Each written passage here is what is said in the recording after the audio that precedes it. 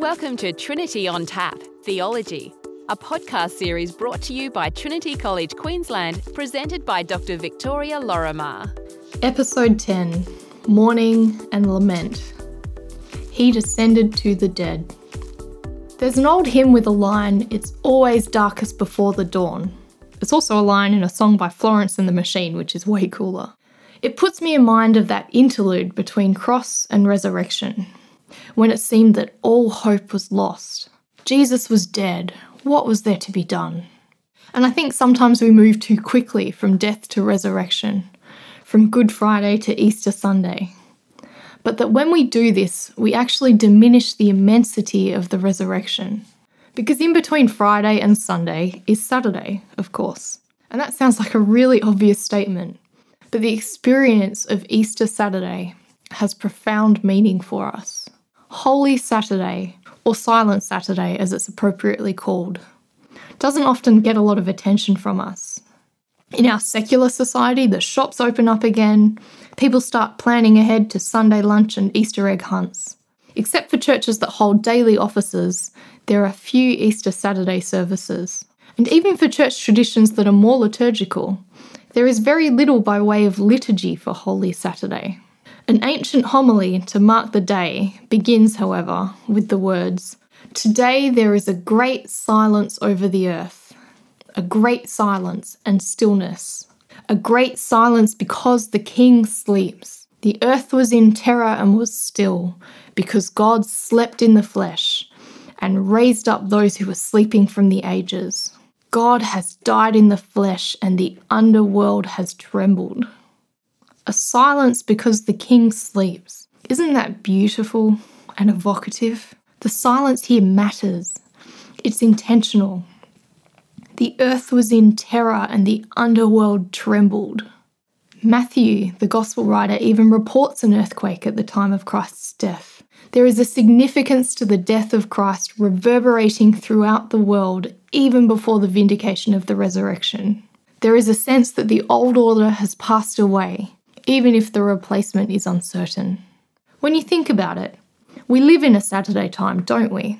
Although we know the truth of Sunday, a joy that Jesus' first followers either could not imagine or could not dare to hope for, the transformation promised by the resurrection is incomplete. Our hope is secure, but we still live in an in-between space. The utter desolation of Friday behind us, but the hope of Sunday not yet realised. It's a waiting time. And there are appropriate activities for Christians during this in-between time. We think of worship as all about praise, but the church has a particular calling to lament as well. In lament, we testify that the world is not all that it ought to be. We are speaking from the vantage point of hope, witnessing to a larger vision. Saturday is for keeping vigil, for waiting patiently in the dark. And vigil is about both mourning and honouring the dead, keeping company as they pass from this life into the next. It's about acknowledging and expressing grief. Of course, as Christians today, our remembrance of Christ's death takes on a resurrection hue.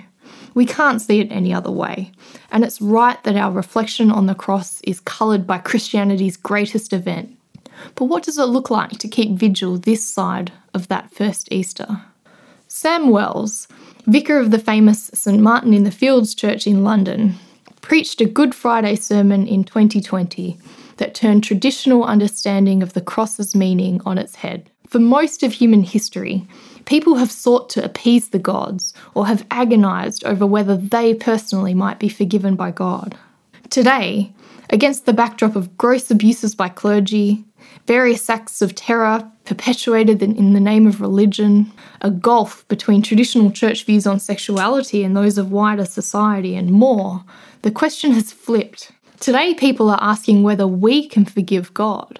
You might recall comedian and actor Stephen Fry's famous tirade against God back in 2015. When asked what he would say to God if he had the opportunity, Fry cites the particular injustice of bone cancer in children and describes God as capricious, mean-minded, and an utter maniac.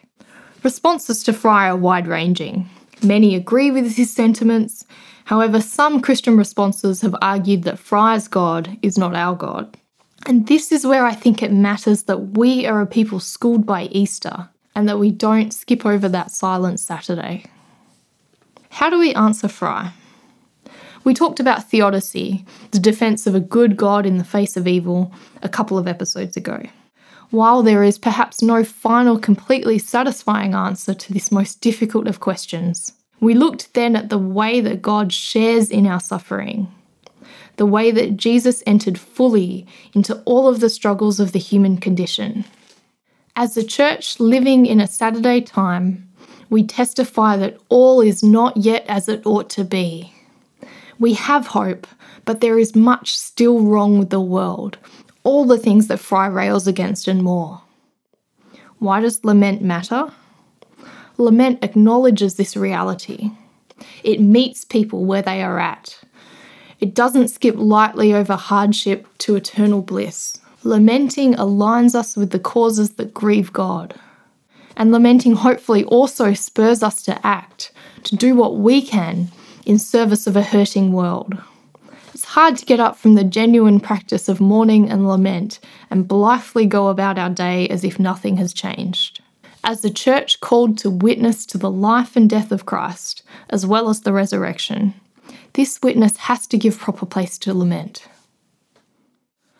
So this has all been pretty heavy, but we'll change gears a bit now. What about this specific story of Christ descending to the dead? The book of 1 Peter tells how Jesus went and made a proclamation to the spirits in prison, who in former times did not obey, when God waited patiently in the days of Noah. What's actually going on in Jesus' life between Good Friday and Easter Sunday? What do we make of this story? How does it connect with ideas of judgment and eternal fate? Well, you're going to have to wait for a later episode for a proper look at this question, when we look at the question of hell and the creedal affirmation of the life everlasting. But in the meantime, both of our guests have something to say on this particular line of the creed. He descended to the dead. Here's Ben. If I ask you, what does Jesus save us from? What does he die to save us from? I think many Christians would say from our sins. The ancient Christians didn't disagree with that, but they had a slightly bigger picture about what Jesus saves us from. Most of all, Jesus saves us not just from our own sins, certainly not just from our guilt. He saves us from death. He saves us from the annihilation of our being, which is a consequence of our separation from God, a consequence of sin. So when the creed says he descended into hell, it's not like a mythical picture of Jesus being burned up in a fire of hell. It's saying that Jesus dies on the cross and then descends down into the depth of the human plight, the point at which we have ceased to be. We've entered the world of the dead, as it were. Jesus goes down into that place, embraces the whole human condition. In the Orthodox Church, the icon, the painting that visually represents the resurrection of Jesus, shows him standing over the broken gates of hell, grasping Adam by one hand and Eve by the other, and pulling them up out of this cave filled with skulls and bones, pulling them up with him as he rises. That's the idea of the descent into hell. He goes down into the place where the human race has fallen, gathers us together with him, and when he rises, the human condition rises with him, going right back to Adam. Adam meaning all humans everywhere. He pulls us up back into the land of the living. So the descent into hell is not about Jesus himself kind of being subject to torment or something. It's actually about Jesus' victory. He goes down as deep as you can go, right down into the world of non-being. But because he is God incarnate, he fills even that place with the life of God. If you think of the line in 1 Corinthians, where, O death, is your sting? Where, O death, is your victory? Even the place of the dead, which is like the worst place I can go to, right? That's where I end. That's where my road finishes. But actually Jesus is there to meet me. And that becomes not the end, but a new beginning for me and for all people. It's a message of hope. It's a message of joy. It's a message of the good news to say that he descended into hell. And now, Alistair?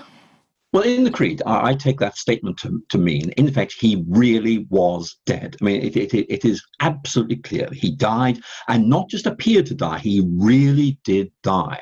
So that, to me, is enormously important, because if you think about what characterizes human existence, its darkest points are suffering and death.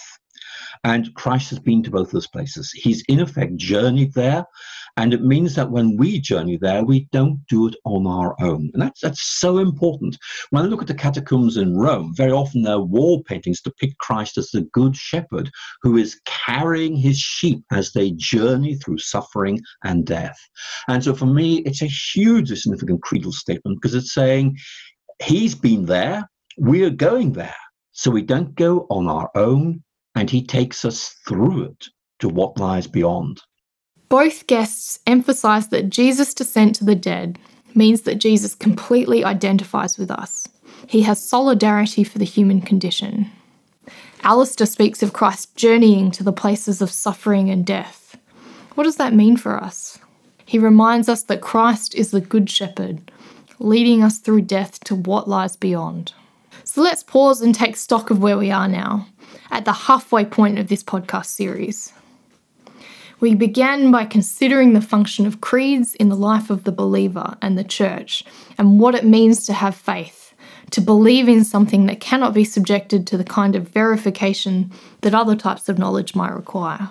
In affirming God the Father Almighty, we first considered the radical nature of the Christian faith, the way that it upends worldly notions of power and carries a political message. This idea resurfaces with the acknowledgement of Jesus as Lord. And we looked at some of the more complex theological thinking that the recognition of Jesus' deity prompts. The understanding of God as a Trinity, the conviction that Jesus is at once fully God and fully human. More recent episodes have focused on some of the contours of Jesus' life, the significance of his birth and its circumstances, what to make of his suffering on the cross. And last episode we confronted the reality of death. In lamenting, we do justice to this part of human life, an acknowledgement that makes the resurrection event, which we'll look at next episode, all the more joyful. In remembering Jesus' descent to the dead in the Creed, we are preparing ourselves to celebrate the gift of life heralded by his ascension.